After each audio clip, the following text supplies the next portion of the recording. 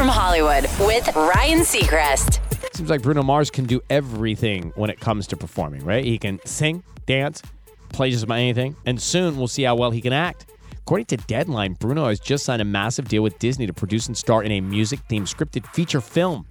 Most likely a fancy way of saying a musical. No details on the plot yet, but apparently Bruno will be very hands-on with the crafting of its music. While Bruno isn't known for his acting, let's not forget his big break, right? His first big break was as an actor, albeit a very young one.